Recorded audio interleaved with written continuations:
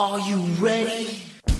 A Shot of Wrestling, episode 264, and away we go. Wait, you get a shot, boy. Is that the best that you got? We about to go live. Are you ready to rock? So take a shot. Oh, so take a shot. Oh, yeah. I'm a street breaker. I'm a heartbreaker. This is my yard. I'm Ramon Razor. Ric Flair, Nature Boy, about to seek and destroy. It's an SOW. Let me hear you make noise. Take a shot, boy. Is that the best that you got? We about to go live. Are you ready to rock? So take a shot.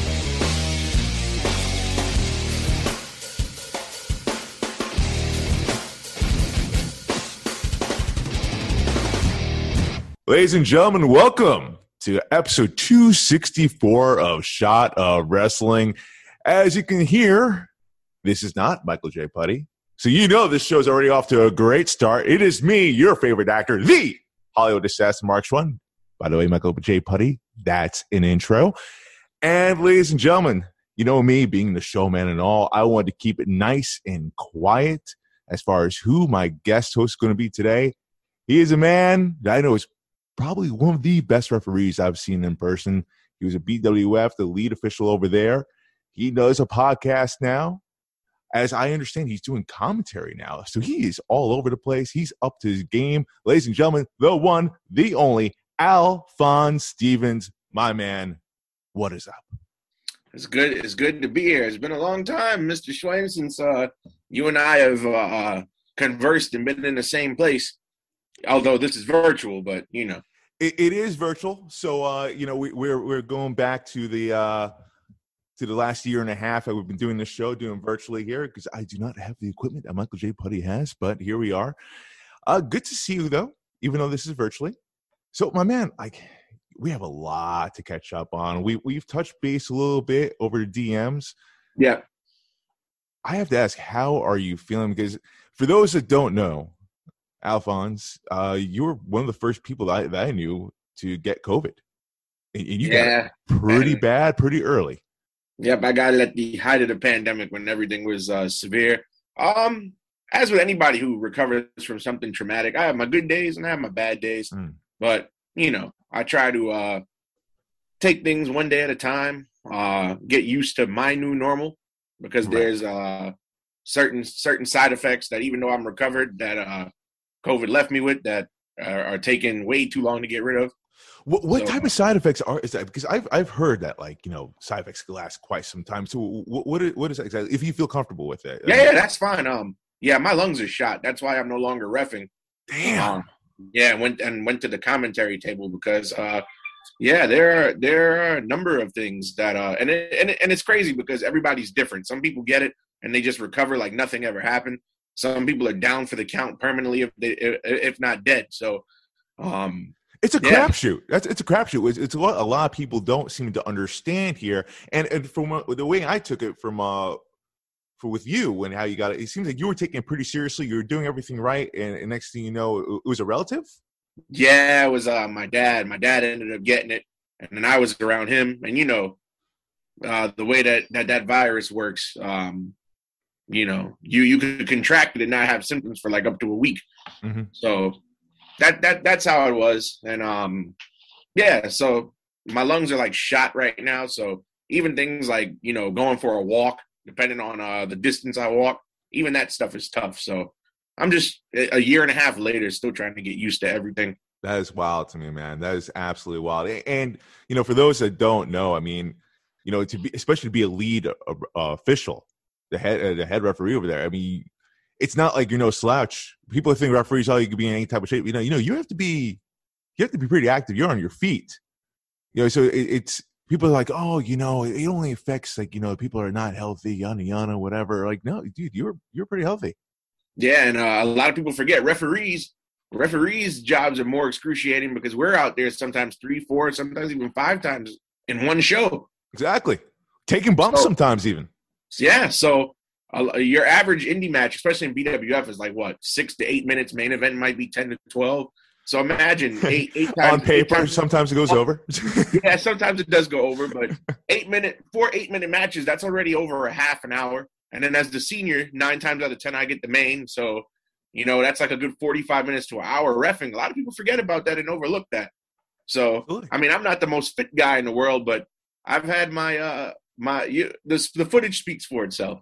Exactly. And there's plenty of footage out there for that. BWF, Bronx Wrestling Federation on YouTube. Shout out to them. Now, you probably hear a whole bunch of stuff from, like, you know, going online, or you probably hear out and about like, you know, the conflicting reports about COVID and how people think about it. You know, being a survivor yourself from it, I mean, how does that affect you when you hear stuff like that? I get kind of upset because like I'm on Facebook because I'm home, I don't work, so I spend most of my day either gaming or watching old wrestling or being on Facebook the majority of the time. And I see some comments, and it's interesting because some people take it super seriously, and then others are just like, you know, oh, it's a hoax, oh, it's propaganda, oh, it's not as bad as people make it out to be. Just a whole bunch of crazy, ignorant stuff. And, you know, it's not like certain illnesses where it's in one part of the world. It's all over the world. Millions of people have died from it. I don't think we've ever seen a situation where, you know, you walk outside and every single business is closed. Right. That shut down in and of itself. I think that's a once in a lifetime thing. I don't think anything like that will happen again. Hopefully not. I hope to God not in my lifetime. Like, you know, I mean, like, listen, not for nothing. What, every 100 years, something like that, it's been going on. Like the Spanish flu, like we had a similar case. I actually read something interesting in the New York Times where it was actually very, very similar to what's going on even today, even with the whole mask debate. You know, people are going back and forth at each other for 2 years. So, I mean, like, I guess we haven't really evolved that much. I've never, and I'll tell you this, I've never I've never seen it where I've ordered food and the person drops the food at the door, doesn't ring the doorbell, and then DoorDash sends you a notification with the picture of the food at the door, yeah, saying that your food has been delivered. So it's all weird. It's still weird to me. Even wearing masks, like I'm a big pro mask guy, but even now, like masks, like are still weird to me. Like I'll go to the grocery store and like hop out the car like it's nothing, and then I'm like, oh wait a minute, my mask, and have to end up going back. Do you still wear your mask even though like the restrictions have been lifted for a bit? Yeah. I can't blame you. I can't blame you. The thing is, I don't want to take a chance to revisit what I went through. Yeah. I still think about it quite often. So I'm like, you know, I don't want to deal with that again. Ah, shit, man. I am so sorry. But yet I am glad you're here with us. I know it was. Oh, thank you. It was touch and go for a bit there. I was really concerned. All my prayers over to you, my man. So I'm glad you're here with us.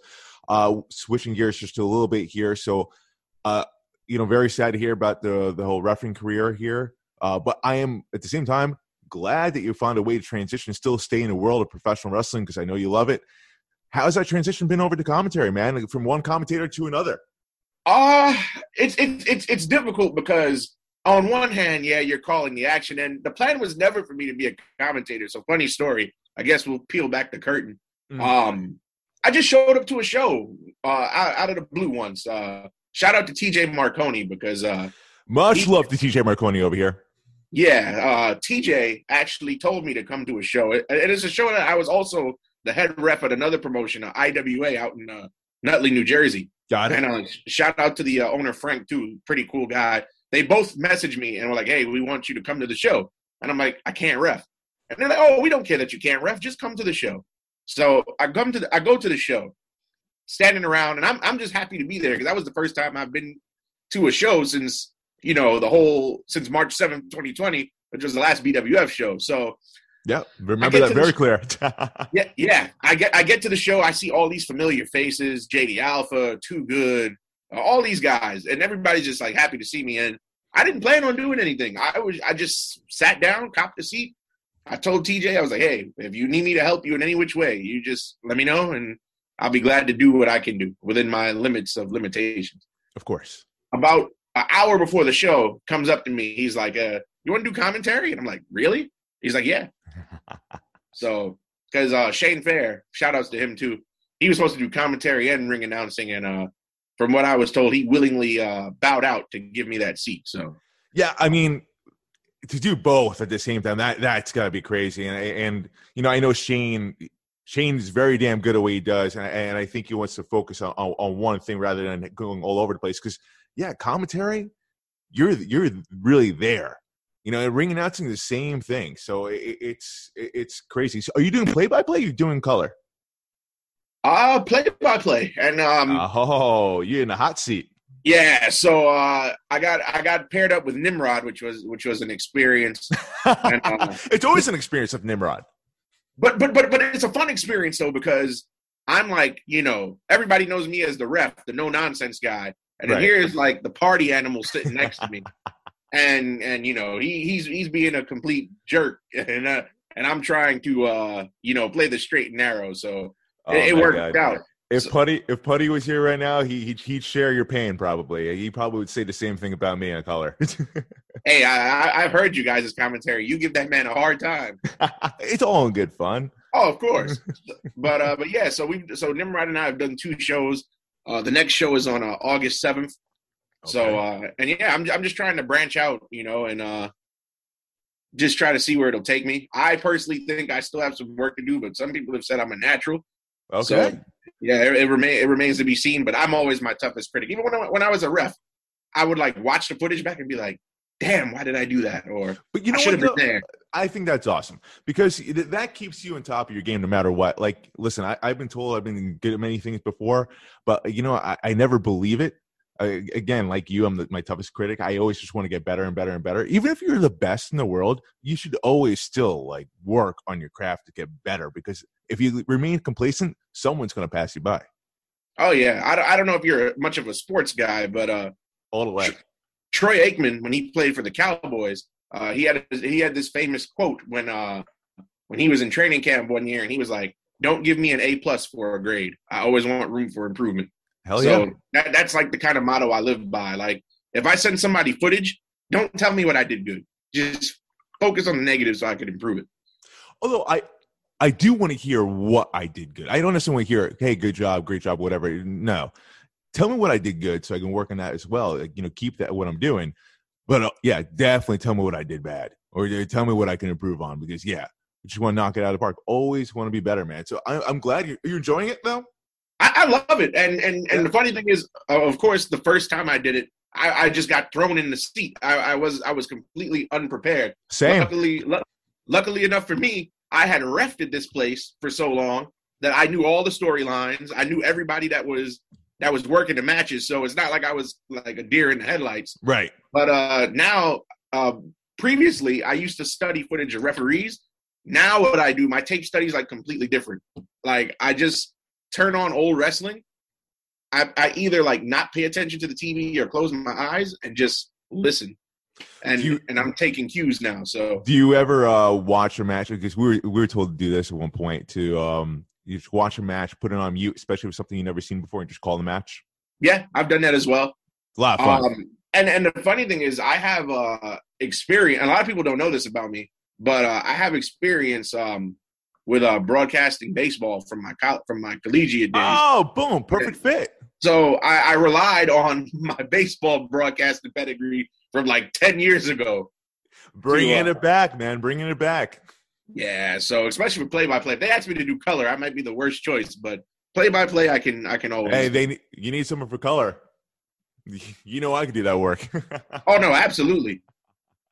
I might have to write Putty and ask him for advice on how to deal with you. Hey, well, this is practice right now, right? I mean, like, I'm pretty easy right now. In an interview sense, yeah, but go on. Fair enough. Well, Alphonse, I think it's time that we transition over to some wrestling news. What do you think? Sure, let's talk about it. All right.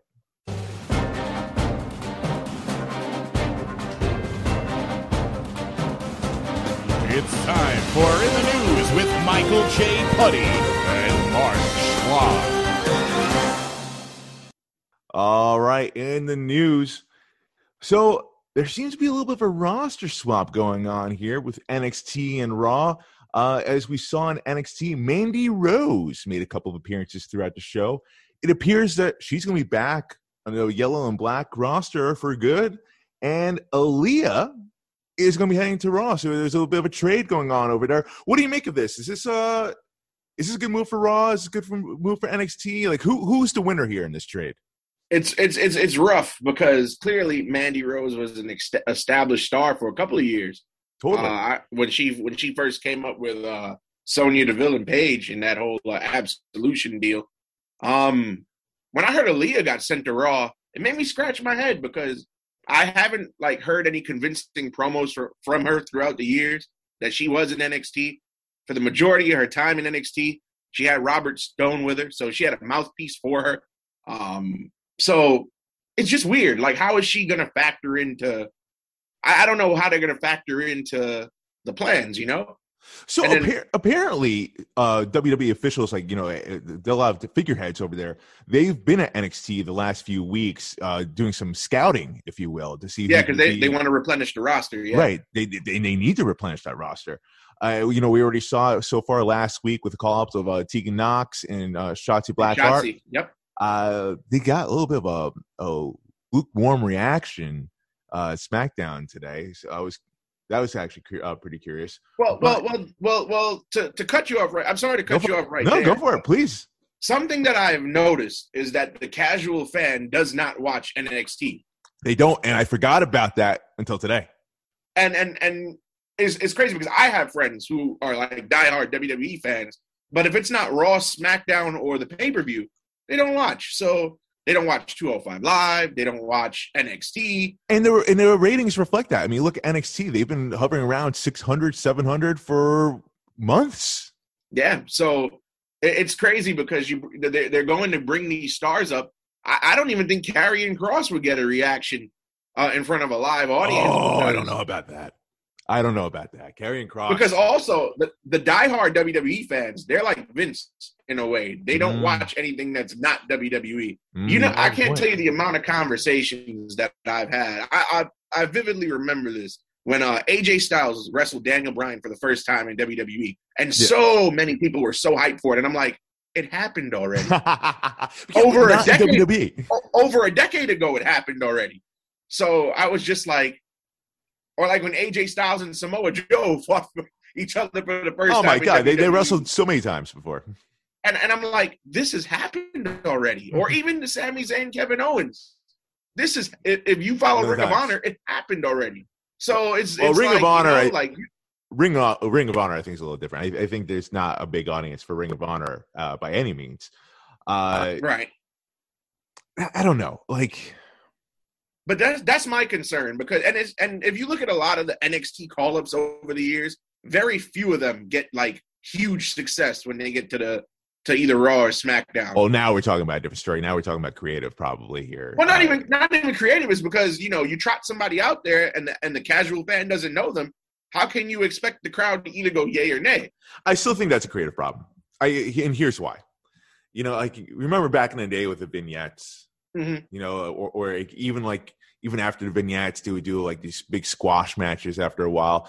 Tell the story, build it up, build the hype, let the fans be impressed. Now, I think WWE has this arrogance about them that they just assume, these people are, even if they were in NXT. And then it's funny because when they bring them to NXT, they kind of drop. They do some sort of change of the name. They drop the first name or the last name. They change the music anyway. So they're already kind of repackaging the person. Yeah. It boggles my mind. So that's why I do blame creative for that. Right. But I still feel the fans play a part in it. Now, here's my thing. Back in the day when WWE Network, when NXT was on the network and you didn't watch NXT, because not everybody has the network. So, okay, I'll give you that. But NXT is on USA now, the same channel that Raw is on. You mean to tell me the day of the week is a deterrent to not watch? Right, and now NXT is unopposed. Yep, no AEW on the other channel, or even Impact. Nope, and it's crazy because there's literally wrestling every day of the week now. Mondays are Raw, Tuesdays are NXT, Wednesdays are AEW. Might be a little oversaturated. But if you're diehard, this is a great time to be a wrestling fan. There's just so much going on. You have the coming back in full force. A lot's going on here. But yeah, I mean, going back to the main point here with Aaliyah, head scratcher. Curious about to see how she's going to play out there, especially with so many stars on that show. It was a 3-hour show. They didn't necessarily utilize everyone. Mandy Rose, though, I mean, it's just so alarming because she was tagging with Dana Brooke, right? It seems and I feel bad for Dana Brooke of all people because they just had a segment Monday, right, where they're chasing Natalya and Tamina. So. Right, and what's the move here? Is this Mandy Rose's call? Is this creative's call? Do they think Mandy Rose has enough star power to bring some sort of eyes to NXT? Granted, with all these call-ups about to happen from NXT to the main roster, they need to replenish that somehow, some way.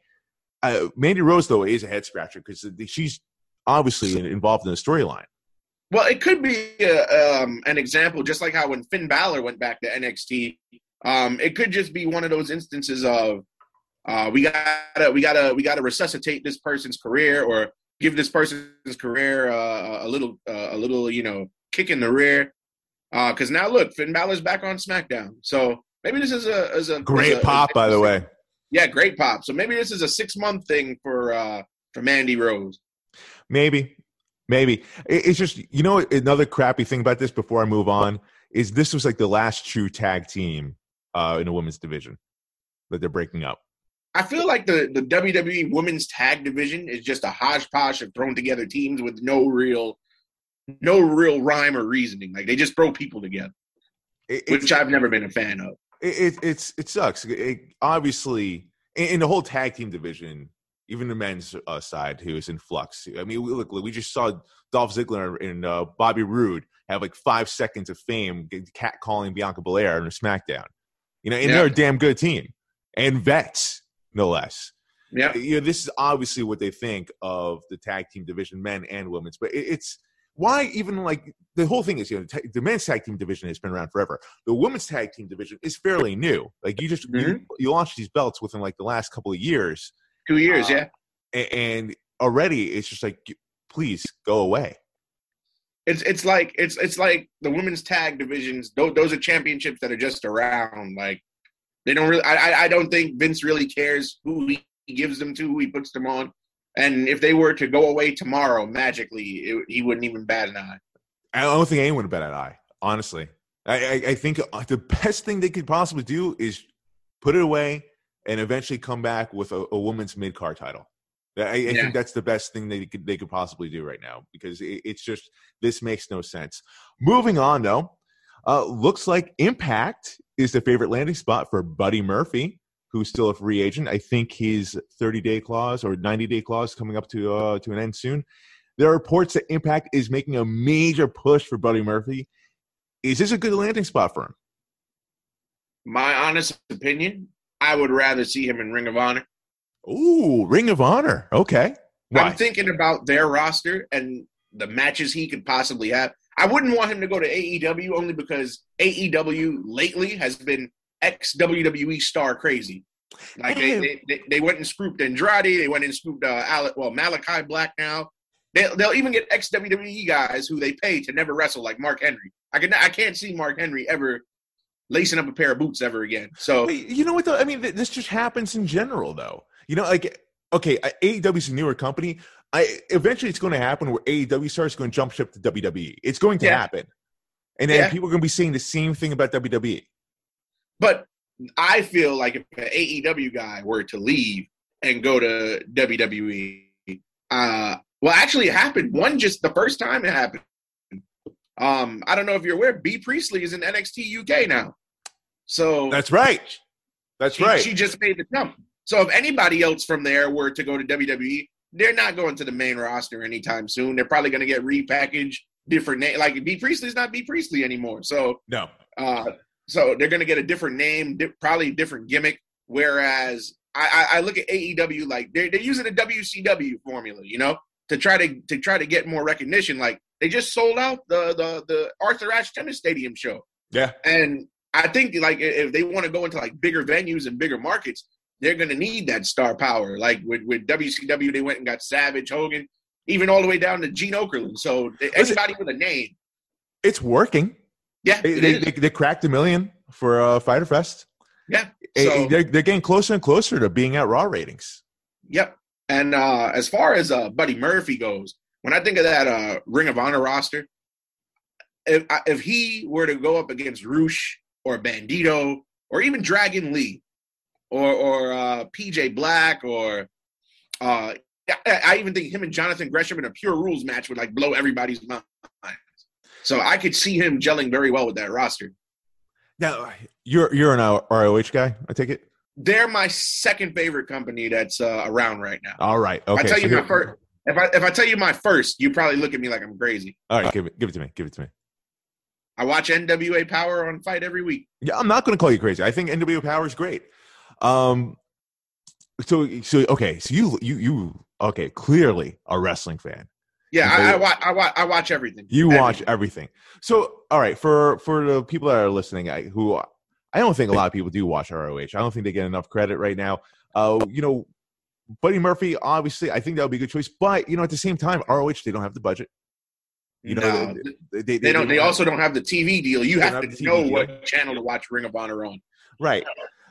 As a wrestling fan in general, yeah, what you're talking about, that sounds great on paper. Buddy Murphy would definitely kill it over there, and would probably help out in some way. ROH, bring more eyes to the product.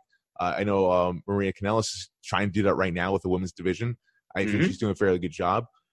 But here's the thing: I feel like with Impact, it's kind of like the same thing. Like I feel like Impact has been getting better over the years. Yeah, I think it's safe to say. But still, they're treated like the redheaded stepchild. I think ROH actually gets more respect than Impact. Well, the issue with Impact, and I said this from the very beginning, I don't like their deal with AEW because I feel like it's very one-sided. You make this agreement with this other promotion, and at first it was cool because Private Party and Matt Hardy showed up on Impact, and Gallows and Anderson showed up on Dynamite. But since then, it's been Gallows and Anderson every week on AEW. They're outside of Kenny Omega. You get no AEW guy on Impact. And then, you get this guy from the other company. He comes in and wins your world title. And even during that match, you had guys who were on the Impact roster around the ring. Nobody tried to interfere and stop this guy. Yeah. So Makes no sense. I also found weird. I feel like Impact poured themselves out just so that they could get their name on TNT to try to get people to watch their product. That's exactly what it seems. And another thing that's crazy to me is speaking of that, crossover or the forbidden door being open, whatever you want to call it. Britt Baker has actually begged for a match with Deonna Purrazzo, and still has not been granted. I would like to see that match. That match would be fire. And see, that's the other thing about all these cross-promotional deals I don't understand. For months, we saw the NWA Women's Championship on Dynamite. Right. But Impact and AEW, they're working together, but they don't clash like that. So yeah, but then again, we don't know what the agreement is. That's also true. That's also true, especially because I think New Japan has been the most flexible. They've sent guys to Impact, they've sent guys to AEW. Like they're all over the place. New Japan's a different beast. I feel like all these promotions, WWE included, are dying to work with New Japan. New Japan's like that hot, attractive promotion. It's kind of like aloof, just like, everyone wants a piece of it. But it's really in New Japan's court as far as like which promotion they want to play with. Yeah. And I think because New Japan is the biggest game in that market, they have their pick of the crop. But I think it's cool on their part. They sent FinJuice to Impact. They sent what was the guy that wrestled? I forget. He wrestled Eddie Edwards. His name is Sojima or Kojima or something like that. I'm really bad with the names over there. Yeah, but he wrestled a match at Impact. They had Leo Rush make that appearance at Double or Nothing. So, and of course, who can forget Yuji Nagata and Jon Moxley's match for a New Japan title, right, on Dynamite. So they're AEW they're the biggest winners here of all the promotions right now because they are playing nice, but also a little bit to their advantage with all these different promotions right now. So it's working out well. Buddy Murphy, honestly, I thought would be actually a pretty good fit for AEW. I see what you mean. I think it'll be you'll hear the floodgate of comments. Oh, another WWE guy, blah blah blah. Yeah, I think Buddy Murphy could do some great work over there. Impact, obviously, I mean, he'd do fine over there, especially in that X division. I think he could tear it up. I mean, the X division, I think, is probably the best part about Impact, a pure wrestling base. Yep, I agree. Buddy Murphy, I think he's one of those guys who's an under the radar gem. If you play fantasy football at all, this is a sleeper pick right here as far as the free agents that are out there. Yeah, and before you move on to your next point, if you look at that AEW roster, everybody that's a star there, most of them, with the exception of maybe Orange Cassidy, I believe all of them were built up as stars in other places. Right. Jericho, Moxley, who else off the top of my head? The Young Bucks, Cody. So I know for a fact if Buddy Murphy goes there, there's going to be a lot of comments in somebody's Facebook post. Just let it be, though. I mean, like, let's see how it plays out. Yeah, it's just. See, but I liken it to like real life. Like AEW is like a startup company. Eventually, you're going to need to bring in employees who have worked from other places. Thank you. That's exactly what I've been saying that over and over again. They are a startup company. Technically, that is true. Yeah, no company Amazon, Microsoft, wherever, Apple, nobody is gonna have the same employees 10 years from the first day of operations. You're gonna hire people from other places who have experience. Right. And if anything, that's going to help, especially taking people from WWE who know the game very, very well, and bring them to an AEW locker room where you do have a mixed match of like different people from all across the world, have different levels of experience, a lot of indie talent over there who've never really worked a big stage before. And especially they had like only one real year experience because of the fact of COVID.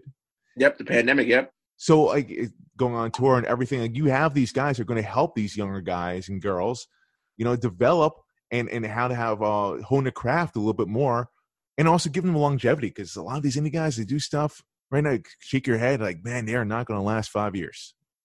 Yeah, but and then like you said, and especially because it's a televised product, a lot of these guys were indie guys. You tell them, all right, 6 minutes, they end up going 9.5 and no repercussions. So. Right. Guys in WWE, Vince is very strict on that time. So, that it's like sports.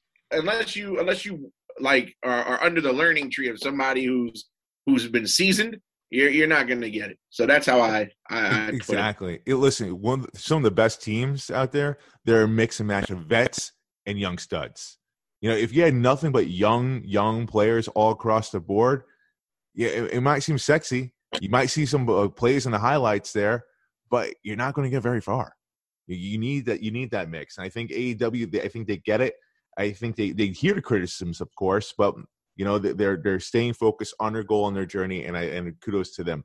Moving on, though, speaking of veterans, Goldberg is going to be making his return to WWE. It's being reported that Bobby Lashley will be defending his WWE Championship against the returning legend at SummerSlam. There were rumors that we're going to get Brock Lesnar and Bobby Lashley at SummerSlam this year, but looks like that's going to be a bust. Is this a suitable plan B? I feel like anytime they don't get Brock Lesnar, they go to Goldberg right away. So does this make up for that? The difference between, and I was a huge Goldberg fan as a kid, by the way, so this is hard. Were you? Okay. Yeah, I was. The difference between Brock Lesnar and Goldberg. Brock Lesnar is still in the shape that he can go and take a massive amount of bumps in a match if needed. Goldberg, he takes maybe one bad bump, or you hit him with some type of object, and you may never see him again. So the match with Undertaker, even though Goldberg I'm sorry, the Goldberg match with Undertaker still sticks in the back of my head. And if you're a wrestler, if you're going to that match with Goldberg, that's got to be in the back of your head too. Yeah, especially because he struggled to do his signature maneuver. Right.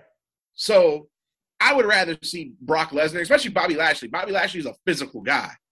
I would hate to, And how long has Bobby Lashley been calling for this match? He's been hyping up, and now Bobby Lashley is probably the best he's ever been in his whole career in professional wrestling. And like, this is a marquee match, man. Put them in an octagon or something. Like, let these guys go.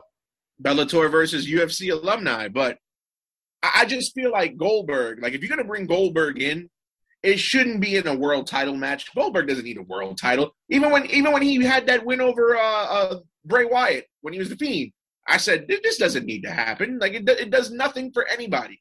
Maybe for like that. See what I think they're going to?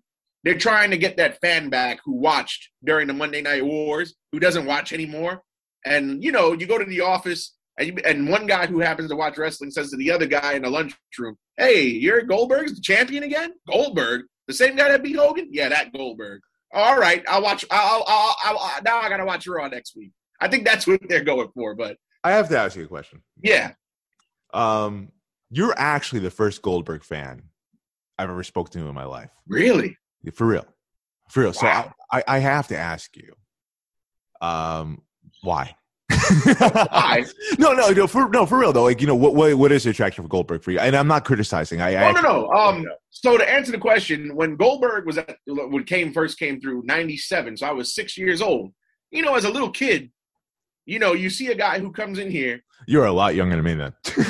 Oh yeah, I'm only 30. So, as a 6-year-old kid sitting there watching the guy, first off, you know, he inhaled that smoke in every entrance. Like, to me, he was just a badass. He inhales smoke, he spits, he snorts, the pyro goes off. Granted, the entrance is fucking awesome, even to this day. Right. I will agree with you in that. Right. The entrance is part of the allure. Just like we know Ultimate Warrior was never the greatest worker, but the whole presentation, as a kid, you're like, whoa, I want to be like that guy. So. You're right. I feel like Goldberg is kind of like the modern day Ultimate Warrior. Yeah. And then as a kid, you know, the guy has the entrance. By the time the entrance is over, he did 2 moves in 10 seconds and the match is done. And as a kid, you're like, whoa, this guy is awesome. Like, he could, and then he won every match for like a year and a half. So as a kid, I'm just like, yo, this guy is like the hottest thing to ever come down the pike. So that's what, and as a kid, I wanted to be Goldberg because I wanted to feel invincible because that's basically what he was. And even when he lost, he didn't lose clean. So, you know. Okay, so now fast forward as an adult. As an adult, I don't get as excited about Goldberg, but the little kid in me still jumps up and down every time Goldberg gets advertised. So, Alphonse Stevens. Yes, sir. Say you're that guy who's no longer a wrestling fan. You're in the break room, and someone says to you, hey, man, you're Goldberg won the title. Would you watch? I would watch just to see what the presentation is. Got it. Okay, respect. That's a good answer. Yeah, because think about it. You're somebody who watched this stuff as a kid, as a teenager, and your last memory of the guy is him in his prime. And now 20 years later, you go back, oh, let me see how he looks. But at the same time, okay, we've seen this already. This is not like Goldberg's first match back in so long. You know, the people that have heard this in the break room before, this example you use, you know, they probably watch Goldberg versus Undertaker. For sure they watch that. Well, yeah, that's true. If you watch that, oh my God, I hate thinking about it. And you'll probably turn that off right away. Like, dude, what the fuck did I just watch? I just watched Undertaker almost get paralyzed.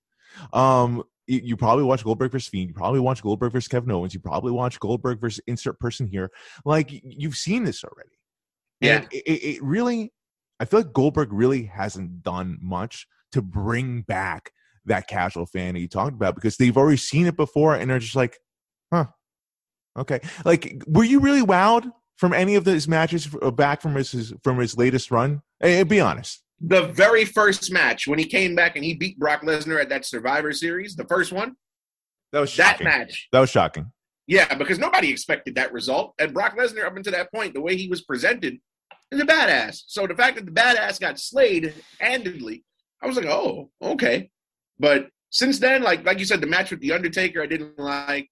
The match with Roman Reigns, he came out there in basketball shorts for crying out loud. Oh, my God, yes. That's how you know somebody in wrestling's over the hill. You got to wrestle in basketball shorts or a T-shirt. They're done. And he's come back so many times before. He came back in the Royal Rumble even. Like, yeah. It's just I feel like WWE messed up with this contract with Goldberg. They gave him too long of a contract. Obviously, they have to utilize the dates. So, of course, he's going to come back one of the major shows, either SummerSlam. If it wasn't going to be SummerSlam, it was going to be Survivor Series. I agree with what you said before.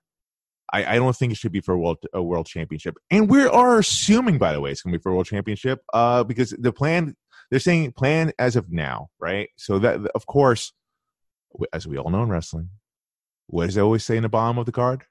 Card subject to change. Exactly. But I feel like a guy with Goldberg, you bring him back as one of those guys, like he's the surprise entrant in the Royal Rumble, but you don't bring him back for a marquee match. No, and he doesn't need it. And honestly, I don't think anyone really wants to see this match. I would be surprised if people were like, yes, Bobby Lashley versus Goldberg, dream match. Maybe in the video game. Maybe, if that. But Alphonse Stevens, that's all I have today for the news. Moving on to TV Takedown. Let's do this. It's time for this week's TV Takedown. All right, my man. Since you were the guest, I'm so used to going first on this, but you know, I'm gonna hand it off to you, Alphonse. What was your TV takedown of the week? The fact that the Thunderdome is no more. It's so difficult to watch wrestling when you have all those screens of faces in the crowd. And that noise. I felt like I was listening to the Vuvuzelas at in the soccer game. Yeah. Like and a buzzing joint. Like, and this is my thing about this pandemic era of wrestling. Of course, AEW, I feel, handled it the best. Putting the guys from Dark in the crowd, but I feel like if you're going to have an empty arena, you don't need to pipe in any type of noise. That's the one knock I give Impact as well. They pipe in crowd noise when nobody's there. Hey, question. Yes. Do you feel like on SmackDown tonight that they pumped in some noise? I don't think so. I think what the reaction Edge got at the top of the show was genuine. Oh, I felt that was genuine too. But I'm talking about specifically, I was noticing some things when Otis was facing Cesaro. Uh-huh. I saw a dead crowd. But I was hearing noise. Like you see in the first row, like in the first few rows, like arms folded, bored faces, but you hear, yeah, woo! I gotta take a look back at that, but I don't think because also it's harder to pipe in crowd noise when the show is live and you have people there. So this is not something WWE is like.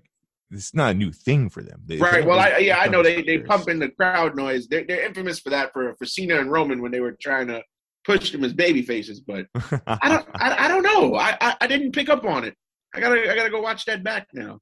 But I do have to agree with you. The fans. I feel like if there's any piped in noise, it wasn't for a whole lot of segments. I feel like for the most part, like you heard it live. Towards the end, you saw the fans getting riled up for Cesaro's swing. Of course, I mean that's freaking awesome to see.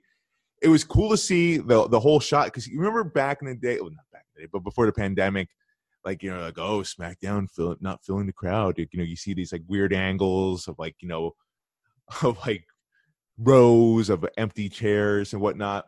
You see like this whole arena definitely sold out. Full, yeah, because and I also said it when these companies return to touring. They're going to be sold out because people got to scratch that wrestling itch. Oh, you haven't been able to go to a live show in over a year and a half. So like my situation, for example, I was supposed to go to AEW Blood and Guts in Prudential in Jersey. Oh no shit! And 2 weeks and the world shut down literally 2 weeks before that show. So I've been like sitting here just like, oh man, when am I going to go to another show? Like I understand why everybody would rush to go back to the first show that's available. It was really cool to see, man, and I was very curious to see how certain stars were going to treat it. Like Roman Reigns, when his music hit, I was like, all right, here we go. And you kind of heard some mixed reactions at first. I was very curious about that because I thought because Roman Reigns has been killing it. Yeah, I thought fans were going to cheer. You know what it is. Why he gets that mixed reaction is because it's like muscle memory. Right? Even though he's had this character since the pandemic, since he came back, but everybody's last memory of him when they last went to a live event, he was a completely different character. So Totally. Automatically, when you sit down in that seat in that arena, despite everything that you've seen on TV for the last year, you automatically just shift back to, oh, well, the last time I was in an arena, this, and this was like this. So good point. But credit to Roman Reigns, because those mixed reactions, the cheers some of the cheers you heard in the beginning, everyone was booing towards the end. Like, oh yeah, he was getting that heel. He was doing such a good job. You felt it. You felt it with all the wrestlers. You felt it all across the board from the fans, the wrestlers, even in commentary. I was following on Twitter. People were like, "This is the best Michael Cole's done in years." Well, no shit. Like, everyone is jacked up from that crowd, from that live reaction. You feed off that energy as performers ourselves here. Like, as a commentator, like I've been at sold out shows at BWF. Like, you feel that energy. You get hopped up on it. You react to it. Everyone does. Yeah. Everyone does. And it feels special, and it resonates through the screen. And it was awesome to see, man. Yeah, and it actually felt weird these last couple of weeks, because obviously AEW's had a crowd, Ring of Honor on their pay-per-view just had a crowd, and now SmackDown had a crowd tonight. So it's been kind of odd lately watching wrestling with fans in attendance. Like, right. It just doesn't. Now the old normal doesn't feel normal anymore. Exactly. And you brought up a good point. Other promotions have had fans back, and it's been great to see.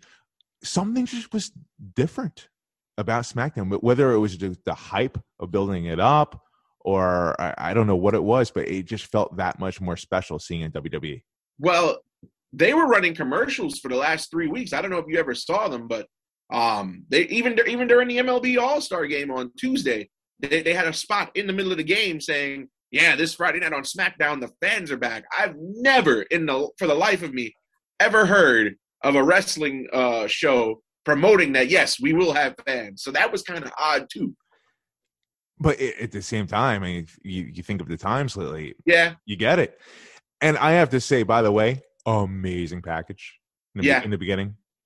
Like, I agree. It was a great package, highlighting the fans, highlighting the different reactions, the best reactions over the years. WWE always, like, honestly, they really get the creme de la crop for years as far as like production people putting this shit together. Yeah, their video packages are A1. Yep. Like no one.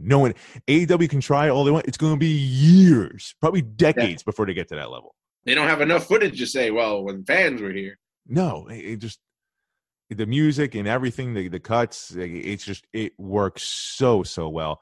And then, of course, that pop in the beginning of Vince McMahon. Amazing. And that actually topped the pop from WrestleMania when he opened WrestleMania night one. Of course. And it probably, how many people were at that? There was probably more people like that, even though it was like a full crowd. I think WrestleMania each night was 20,000 people. And this was like 14,000 tonight. About 14,000, yeah. But this is more condensed. This is more condensed. Like they were in a football. Yeah. Yeah, they were spread out. I noticed too, a little slight difference. Like you heard more pop from the ring. Yeah, I feel like they had the mics there going full force under that ring. It just all felt like spectacular. It felt like wrestling. No, they upped their production value for the first show back with the fans. They even changed the set, which I thought was cool. So totally. So props to SmackDown. I feel like that was my takedown of the week as well. It was just not to say like there were, wrestling was bad this past week, but this just felt different. It felt special. It felt like, the last year and a half, were there some good moments? Sure. But for the most part, it was just like, man, this feels like a chore, like watching WWE for the most part. And, really, I mean, the fans make a huge difference. They really do. Yeah. Like I said, you and I have both worked BWF shows where there was hardly anybody in the crowd. And we worked BWF shows where there was not a single seat, standing room only. And the difference is noticeable. Totally noticeable. Dude, I'll never. One of my favorite reactions live from that show is when Vicious Vicky won the BWF World Women's Championship. Ooh, talk about heat! Oh my Lord, dude! She took the mic, cut a promo, could hardly understand what she was saying because the crowd was so hot. Exactly, not because like she was holding the mic weird or whatever.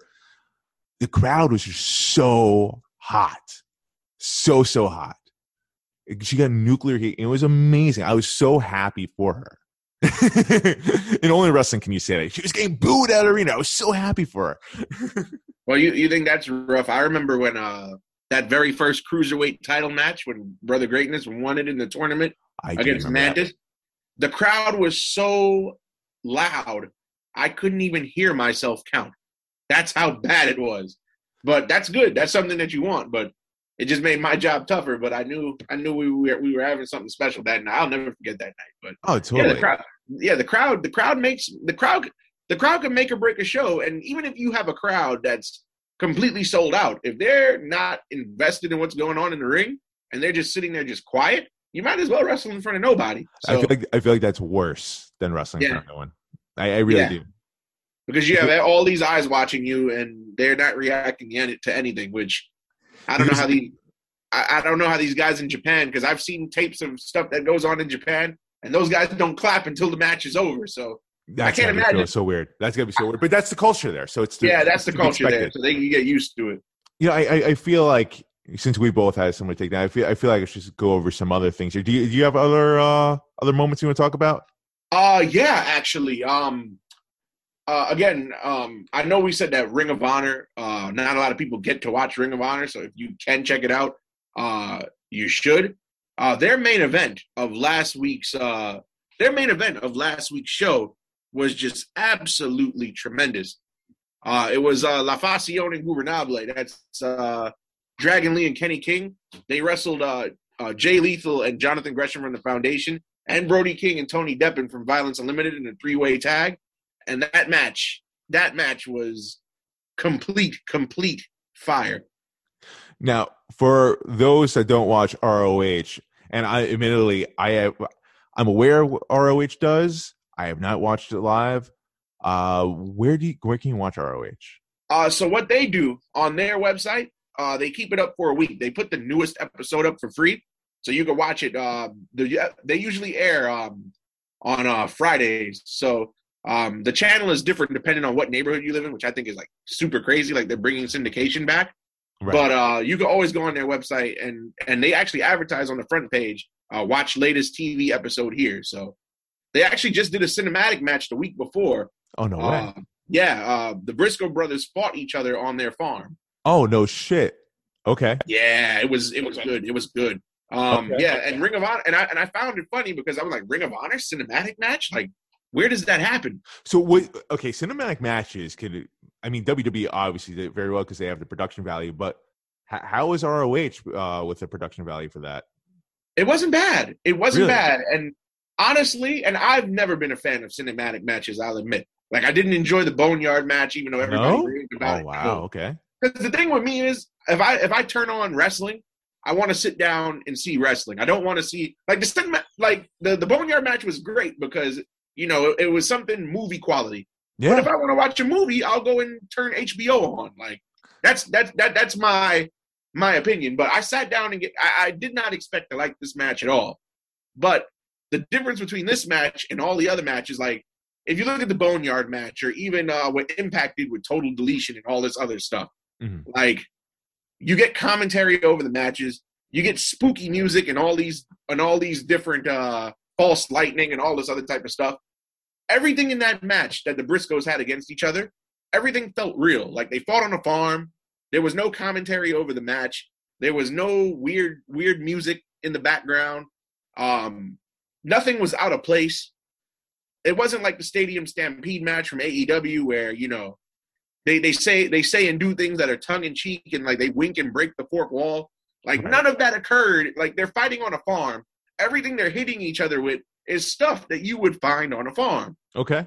Even so much so to the part that they fight in the bed of a pickup truck. Again, things you would find in a farm. And then even the match itself, because they're trying to tell a story. For those who don't know, they were on a huge tag team losing streak to the point where they turned on each other, blaming each other for the loss. And their father said, "Well, listen, you guys are going to do what you did when you were kids and had an issue. You're going to just beat the crap out of each other until it's out of your system." And the father refereed the match. Oh, no shit. Yeah, like heavily recommend that anybody who likes cinematic matches sit down and watch that match. Alphonse Stevens, you just sold me. So yeah, thank you for that. It's on their YouTube, so you don't even have to like track down the episode that it was on. Brilliant. Yeah, it was 2 weeks ago. So when you watch that match, shoot me a message and tell me what you thought of it. Especially because you're a Hollywood guy yourself, so I am a Hollywood guy, and I do love some good wrestling, and I do like the Briscoe brothers. So this definitely intrigues me. So I'm definitely the full match is available on YouTube. The full match is on their YouTube channel. Fantastic. Yeah, fantastic. And it's only 14 minutes. So if you got 14 minutes to kill, and easy. Nice and easy. I can watch that during lunch. Yep. All right. So I have some takedown myself I want to talk about here real fast. First off, with Impact, I have to say, I enjoyed Impact going here with this, with Tennille Dashwood attacking Matt Cardona. I heard about that, and he's supposed to be getting a mystery partner for Slammiversary. Chelsea Green. It's got to be Chelsea Green. Even though she's in Ring of Honor?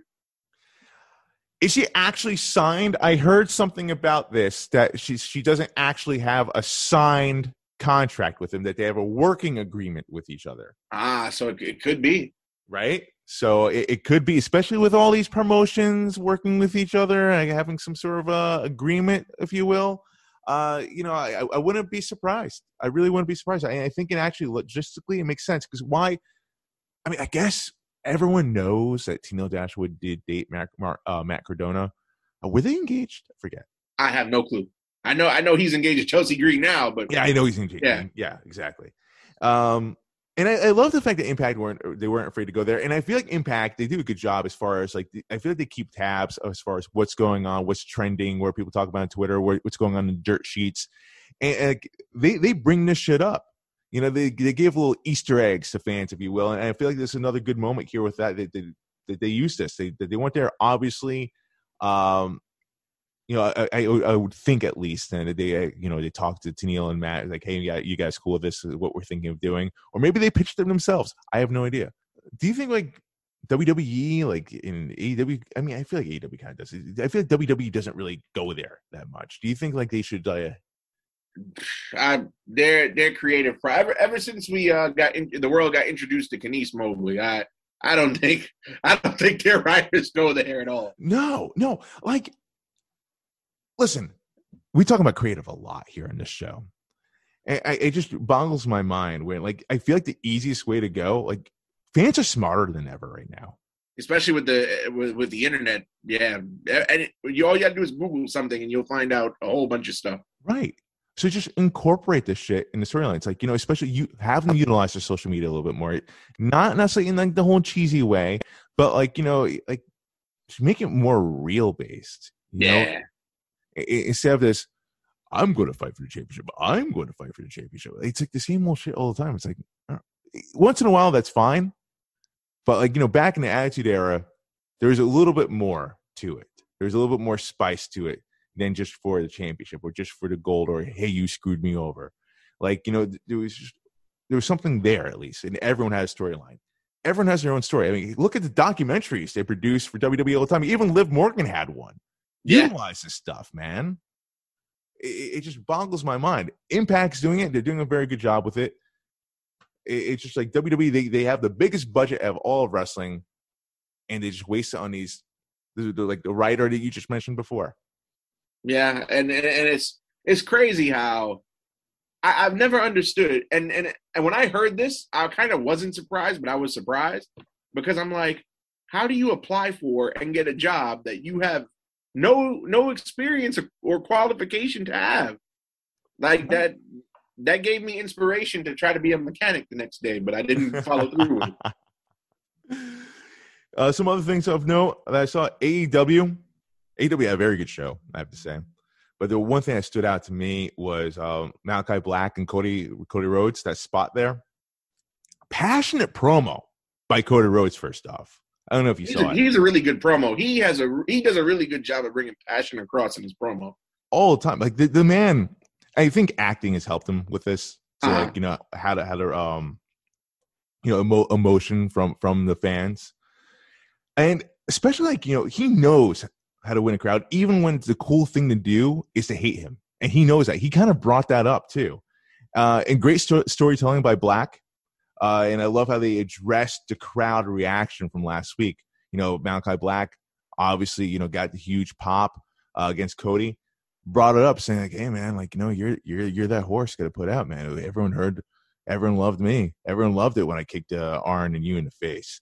Like, bringing that up, man. Like, you know, I feel like, again, not to hone in WWE here, but I feel like they would have ignored that reaction. They would have ignored it and tried to press forward with their story here. I think it's cool. You have to use the fans here. You have to use their reaction, especially since now they're back. They're a huge component of it. So you just have to like mend your story along with it. Utilize that shit, man. Yeah, and to your point, yeah, WWE has a great track record of ignoring the fans. The fans will boo something and they'll still trot it out the next week as if they cheered for it. So as if it never happened. Yeah. And I feel like because we're in a different era of wrestling, the modern fan nowadays, if you kick an old disabled man like Arn Anderson in the face, that's gonna get you a pop. That's not gonna get you booed. No, it's fucking wild, dude. And Malachi Black, I feel like he's doing like a similar character as he was with Aleister Black in WWE. Even like the smoke and the black background. Well, if you notice the eye that Buddy Murphy gouged out when they had that whole storyline, that eye, he brought the eye with him. Right. So I don't know whose call that is, by the way, but it's working. I mean, it's continuity, which is something that's severely lacking. There's something we've really never seen before: continuity from like one promotion to another. To another, yeah.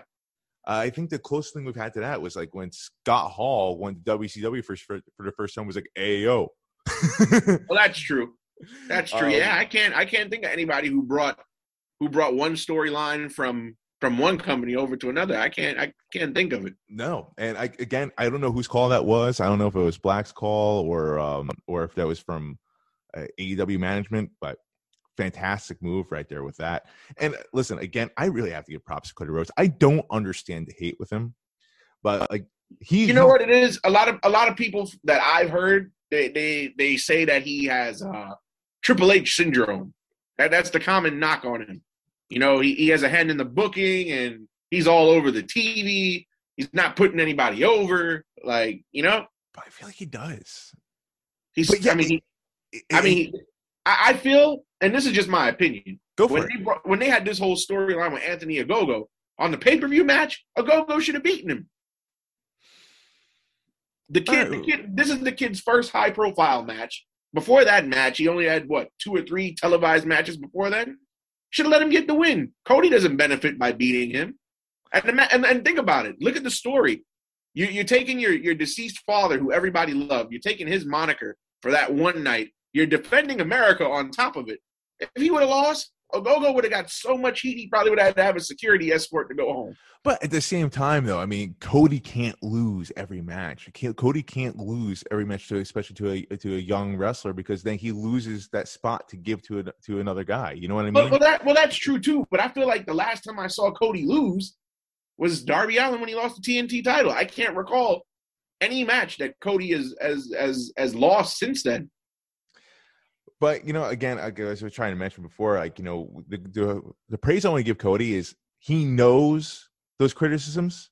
He's obviously, he's very well read about, like, you know, what's being said about AEW with his product, about him in general on Twitter. And he brings it up. And yet he still gets a pop from the fans. So you gotta give him credit where credit's due. Like, the dude knows what he's doing. He's very good psychologically. Well, on par with Jake the Snake Roberts. Yeah, and to Cody and to his family's credit, it runs in the family because totally. His father was the booker of WCW for so long before the Monday Night War era. So even back from when they were the NWA. So I mean, if anybody would know how what's good for wrestling television, it would be somebody whose last name was Rhodes. And the last point I want to make here, or last TV takedown moment I want to talk about, gotta talk about it, man. Karrion Kross and Samoa Joe. First off, I actually did see that. Oh boy, I have mixed feelings on that. By the way, first off, the match with him and Gargano was well done. I feel like Cross looked like a beast in that match. Gargano definitely took a beating, especially towards the end there. But my thoughts going into this, the way the build was happening was I actually thought Samoa Joe was going to screw Karrion Kross over, and Johnny Gargano was going to be the new NXT World Heavyweight Champion. That's what I thought. So I was actually a bit surprised that Kross won. I did not expect Kross to just out of nowhere choke out Samoa Joe. That was the last thing I thought was going to happen. Fucking cool to see that, and that's how the show goes off the air. Obviously, some shit's going to go down. We're going to see Kross versus Joe. I'm here for it. What do you think? You said you have mixed thoughts. Well, I have mixed thoughts because and forgive me for reading dirt sheets, but I read in dirt sheets that WWE Medical won't clear Joe because he's still having issues from those concussions. How though? He's still all right. So Samoa Joe, right?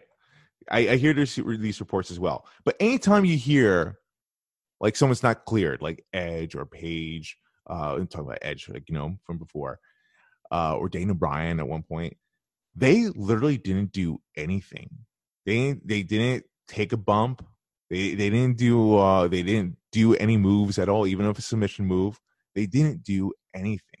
They were untouchable. The most they did was like someone put like Seth Rollins put his hand on Edge's head or whatever, and it was like acting like he was going to hit him, and we all knew that was never going to happen.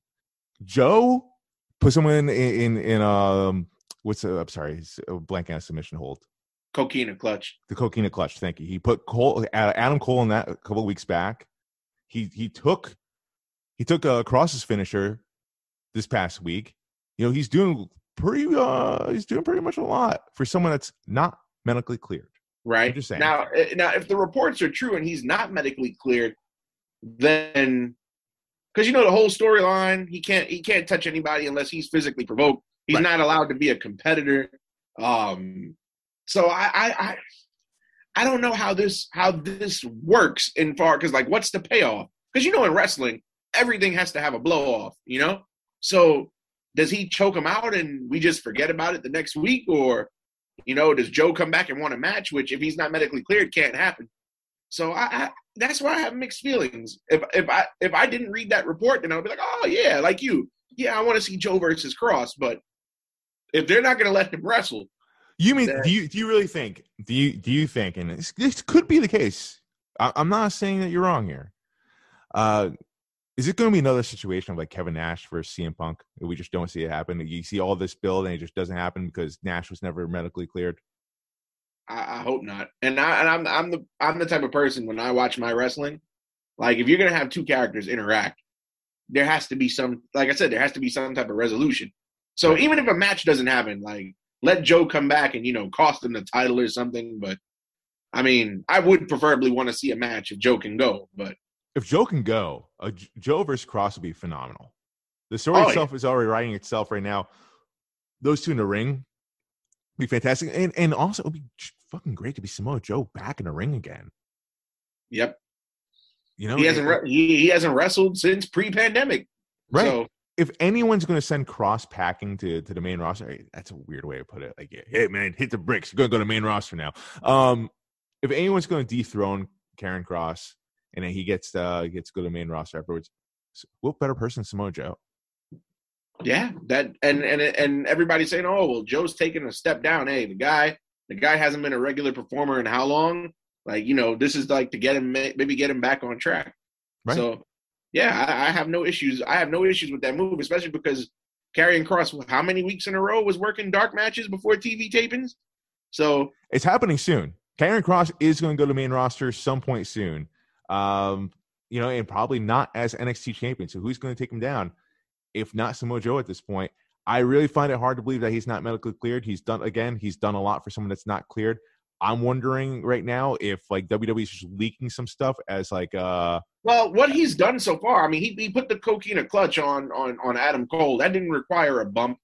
He got choked out on Tuesday. That didn't require him to bump.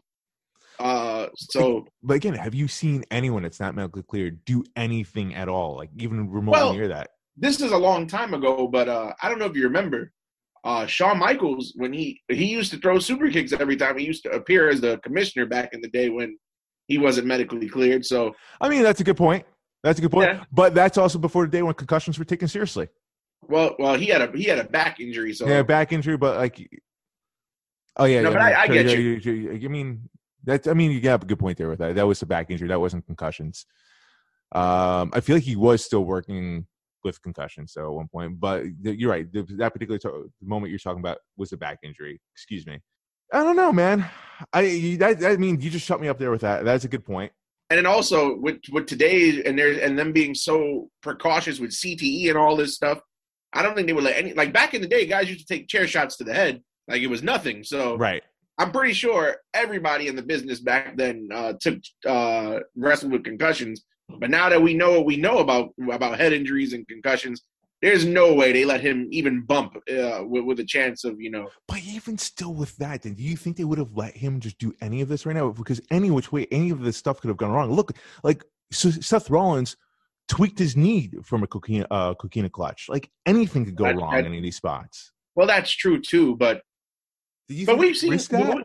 But we've seen guys do stuff like even I know this is a joke, but even like when Ted DiBiase and Gerald Briscoe both won the 24/7 title on Raw that night, like those are old geriatric guys and still like did something a little bit. So fair enough.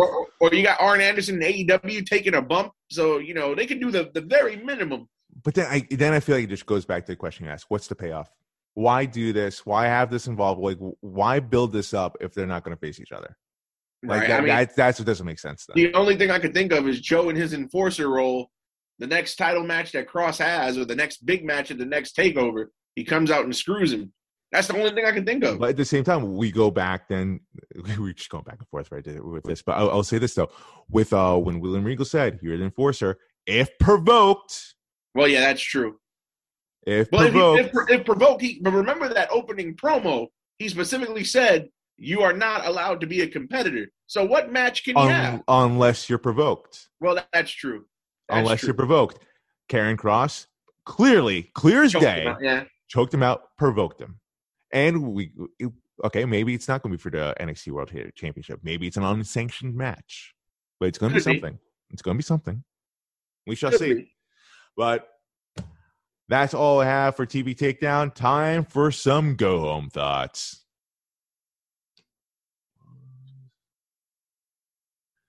All right. Alphonse, I have to thank you for coming on the show. I had a lot of fun with you, man. It's been a long time coming, bro. Do you have any go-home thoughts for us? As far as wrestling, life, or just anything on my mind? Anything you want, my man. This is your time now. Anything you want to promote, even? Well, any now that the world is starting to come back to normal, if I could give any wisdom, I say let's start enjoying things more and not having as much drama and negative energy and bad vibes. Like nobody knew when the world would open back up. Nobody anticipated the world shutting down to begin with, and this whole pandemic has felt like one just awful dream that I have yet to wake up from. And when things get in full swing, like, SmackDown will be in the Garden in 2 months. AEW saw that, excited for it. Yep, AEW will be in Queens in 2 months. So did you get your ticket? I actually did. I'm in section 312. So a friend of mine was supposed to get tickets for us. I'm waiting on word for that right now. Is this sold out? It's not sold out. I think they are, because the last time I checked Ticketmaster, they have tickets up, but they're resale tickets, and Scalper City. The fuck up! I better have gotten tickets for this thing. Okay. But yeah, I just want everybody to enjoy.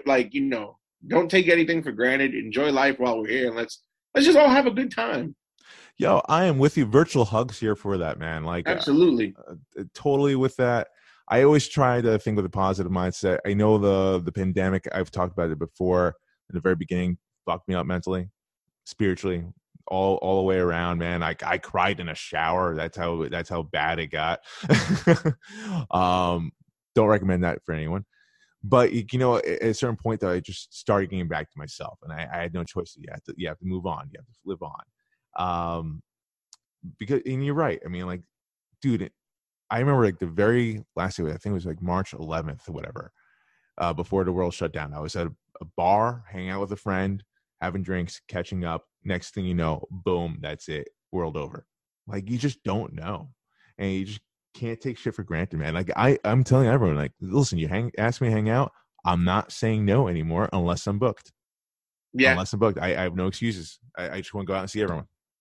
Yeah, but I've also taken I used to be a guy, like, you know, when not booked, if I didn't have anything to do, I'd stay home. But now, just like you, if somebody said, "Yo, Alphonse, let's hang out," yeah, I would do so, because, especially in my situation, like, you know, tomorrow is not guaranteed, so right, you know, I'm here for a good time now, so.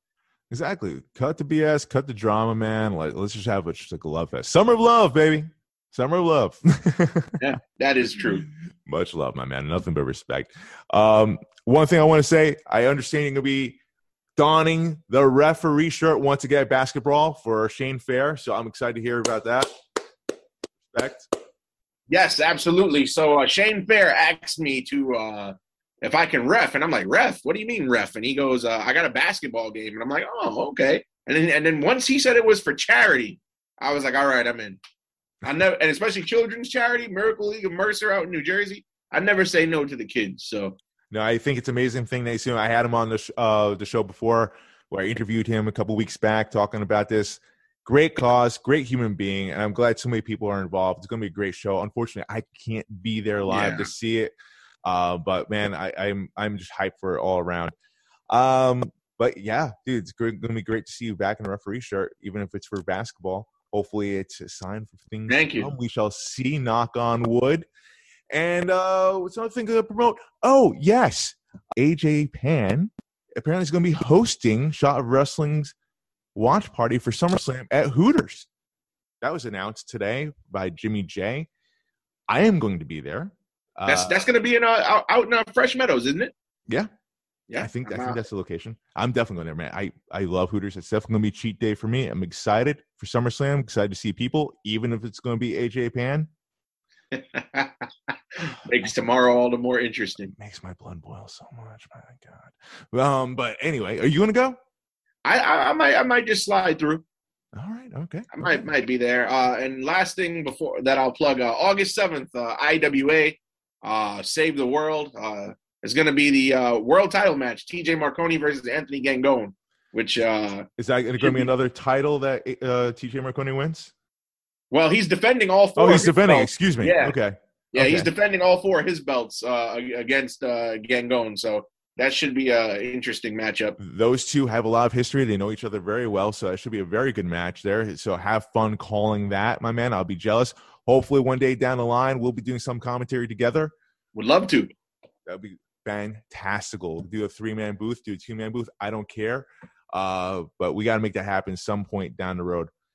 Alphonse Stevens, where can they find you on social media? So Twitter and Instagram is the same handle. It's ref_Al_Stevens with a V, not a PH. Boom, there you go. And you can find me at yourfavoriteactor.com. Soon to be a new page on there. Going to have Shot of Wrestling stuff exclusively on Your Favorite Actor coming soon.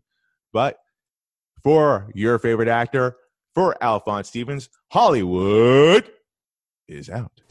Peace. Hey, baby, I hear the bell ringing, hip tosses and body slams. Oh, my. And maybe you seem a bit confused. Yeah, baby, but I got you pinned. Ha, ha, ha, ha. But I don't know what to do when I see them with that golden case. They're cashing it in. Authority all in my face. What is a man to do? Good night, everybody.